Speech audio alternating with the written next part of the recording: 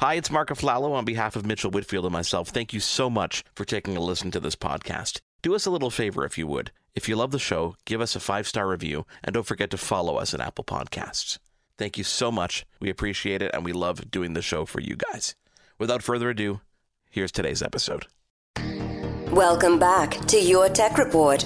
For gadget news and reviews, click to yourtechreport.com. We are back on Your Tech Report. Thank you guys so much for being here with us each and every single week.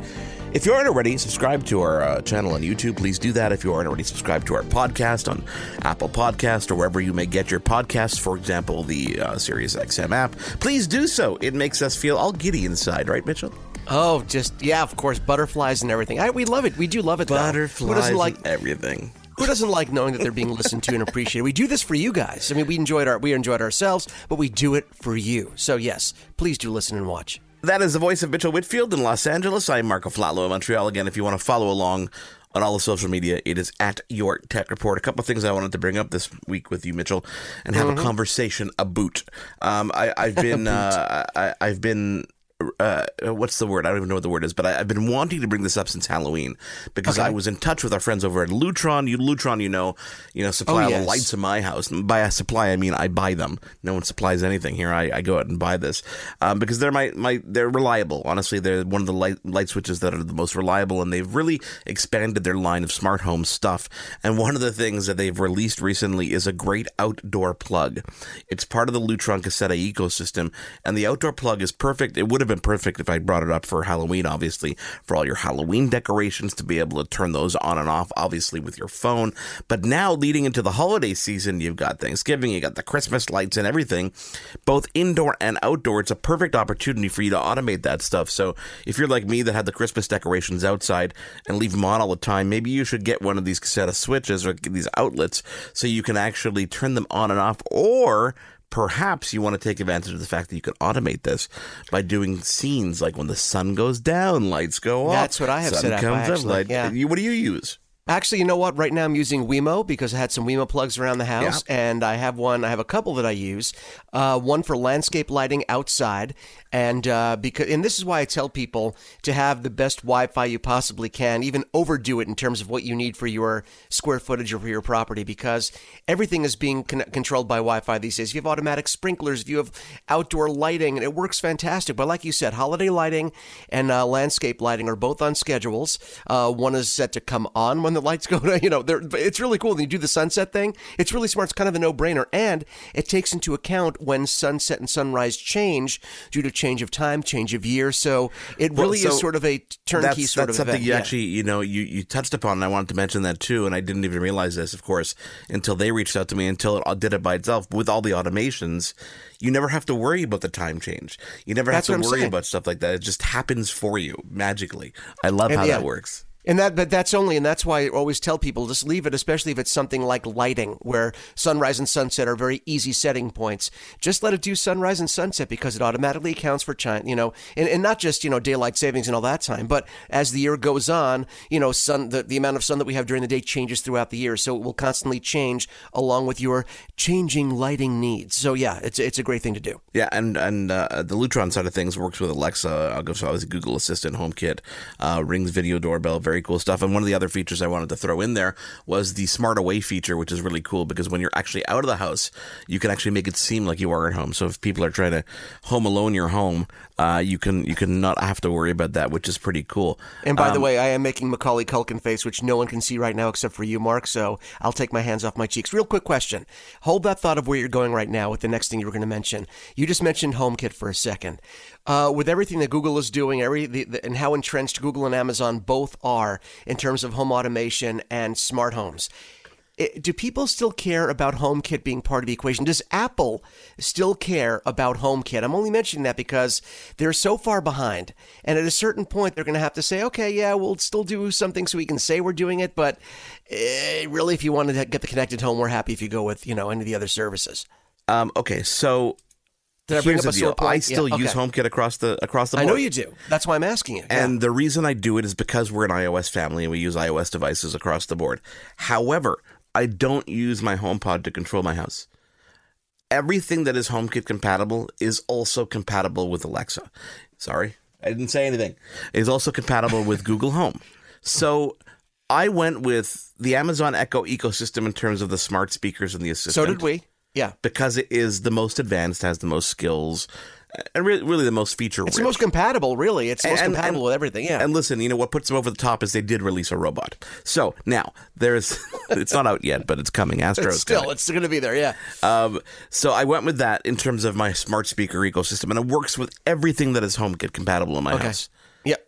But I continue to make sure I buy things that are HomeKit because what's happening over the next year, in the next couple of years, is that there is an alliance between Zigbee, which is the standard for a lot of the smart home devices, with Apple for HomeKit, with Amazon for Echo, with even Google, and they are going to all be cross-compatible and all work with each other the way they should properly in a standard that everybody is getting on board on.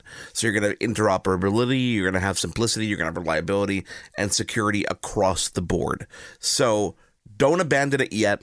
There are a lot of cool things you can do with HomeKit that you can't do with other things. Oh, no, I'm not abandoning it. I just want to know if Apple still cared because they are so far behind in terms of compatible devices now, or devices that are out there. And I'm not talking about Apple products. I'm talking about third-party products that decide to be HomeKit compatible when they're saying, well, Apple isn't really making it as easy as Google and Amazon are. Here's the other thing that changed, though, since the creation of HomeKit. HomeKit required a chip. So you needed a chip, so you had to be certified to get that chip to be able to put in your devices and make it HomeKit compatible. Apple shifted course, and now you can do that software-wise. Okay, so that's good. So there's accessibility now. Okay. That are adding HomeKit support. For example, the Brilliant control panel. Brilliant is the name of the company, but they have this touchscreen that's on my wall right now. It replaces a light switch, and it added HomeKit compatibility. Okay, so not only are they making it easier on other companies, they're making it less expensive for other companies. They don't have to actually put a chip in their device to make it compatible with Apple. So that's a really smart thing. By doing it software-wise, they're able to add it afterwards. That's how Ecobee... They can update it afterwards, yeah. That's how Ecobee added it afterwards. That's how a lot of other companies are adding it afterwards. So, I think there's a commitment there. I think there's a holding pattern going on as everybody gets their eggs in the same basket in terms of cross compatibility. But I think it's gonna shine. It's gonna really shine. Aren't you glad I brought this up because it's kind of important to talk about? It is, especially when people are out there considering what to do. And I know a lot of people call me and say, "I know you're into smart home stuff. What should I do in my house?" And I really tell people, I say, "Listen." The first thing to do, especially if you're like a friend of mine's building a house right now, I said, number one, before we even have a conversation about platforms and what devices to get, just make sure there's a network cable going to every room in that house. Yeah, have a physical Ethernet cable. Yeah. Because you can never replace wireless as efficiently as a physical cable. And think of places where you're going to want to put things like access points. So every floor should have an access point somewhere in the center, or if you've got a nice sprawling long house, make sure you've got your ends covered and make sure you have Ethernet going to those places, even if you never use it. That's what I've been telling people the same exact thing. And again, this is for people who are starting from scratch or either building new or remodeling their home. One of the things it used to be, okay, how are we going to do our lighting and our electrical? Where are we going to put outlets? Well, now, if whatever you're putting in outlets, make sure you put in USB outlets in the wall along with your traditional outlets. They make them that they run on the same exact panel. Do that. And make sure you have Ethernet, plug-in ports, outlets, Ethernet outlets basically in every room. That's hardwired throughout the house because, like you said, no substitute for being hard. Yeah. And you don't have to worry about interruption and connection. Think about, okay, where am I going to put the TV on the wall? Because your TV on the wall needs a plug. And you don't want messy wires, and you don't want to have to fish cables afterwards. If walls are open and you can at least have a rough idea of where something is going to go, you can put a network cable there. You can put your power there. Wouldn't you rather have too many outlets than not enough, basically? Always. I have so many situations in my bedroom right now where I have 2 outlets behind my TV, but I could use 4. I want to put my Apple TV behind it. I want to keep the TV behind it. I want the sound bar to hang underneath the TV without a wire having to go plug in places. And with these small form factor TVs, you have very limited space. The other thing to think of when you're doing a smart home is recess the power outlets. Have them actually recessed in the wall a bit so that there's no cable sticking out, and it makes it much cleaner to put things up. I have a situation where I bought the Samsung frame for my living room.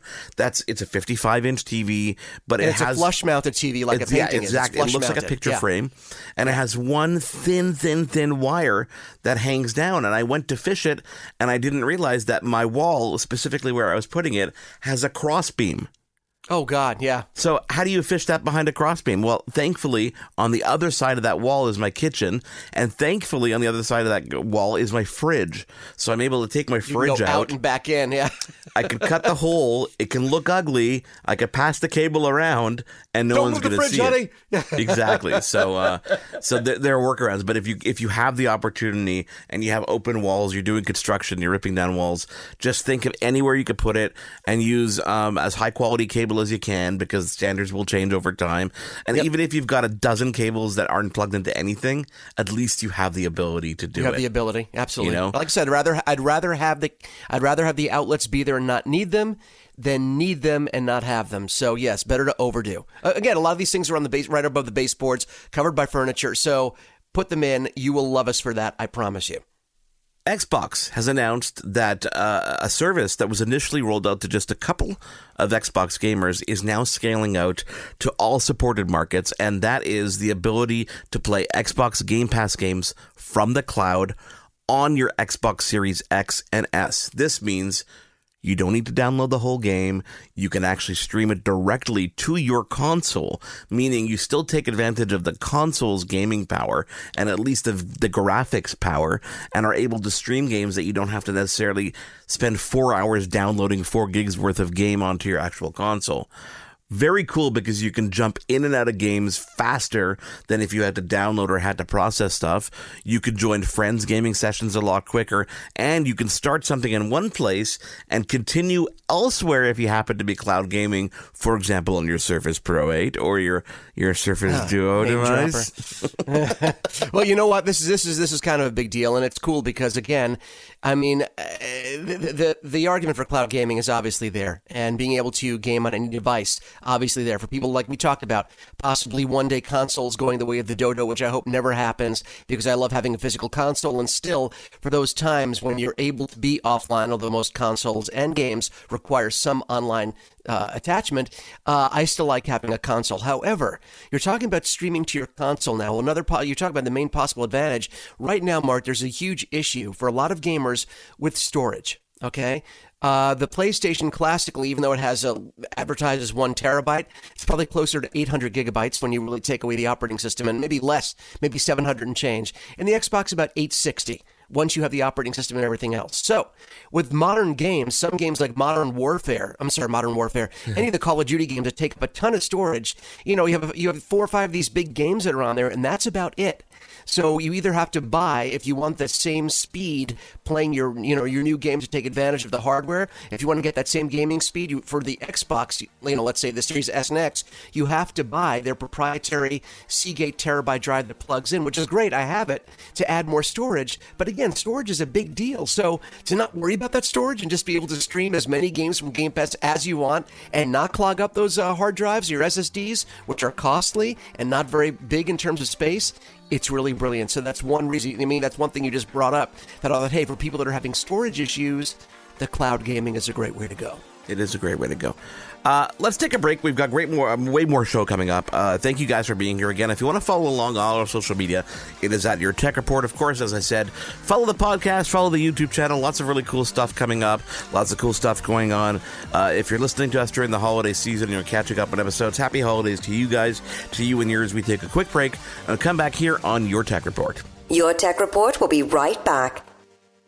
I'm Jeff Woods, and I'm shining a light on music and the rock stars who make it. He just was one of those people, he stood out. He was a magic guy. He really was a magic guy. We all have faults. He had the same amount of faults as we all have. This was before Led Zeppelin. Robert was full on. I mean, he was Led Zeppelin without the band behind him. He had the hair, the jeans, the whole thing, and he was amazing. The Records and Rockstars podcast, heard around the world and yours to hear wherever you get podcasts. All the episodes from JeffWoodsRadio.com. Kits, I'm your eager beaver. And I'm Mr. Grizzly. If you love politics or hate politics, then have we the perfect podcast for you. The True North Eager Beaver. Incisive political commentary. We keep you up to date and give you the political and media literacy you seek to help you cut through the bovine fecal matter. Facts first. Sound analysis. Sometimes I growl. Sometimes I sass. We impart civics and build community. And we share some laughs along the way. Being informed and engaged has never been more fabulous fabulous. Or sexy. Catch us on the Dean Blundell Network. Or on our YouTube channel. Or wherever you get your podcasts. Because democracy is something you do.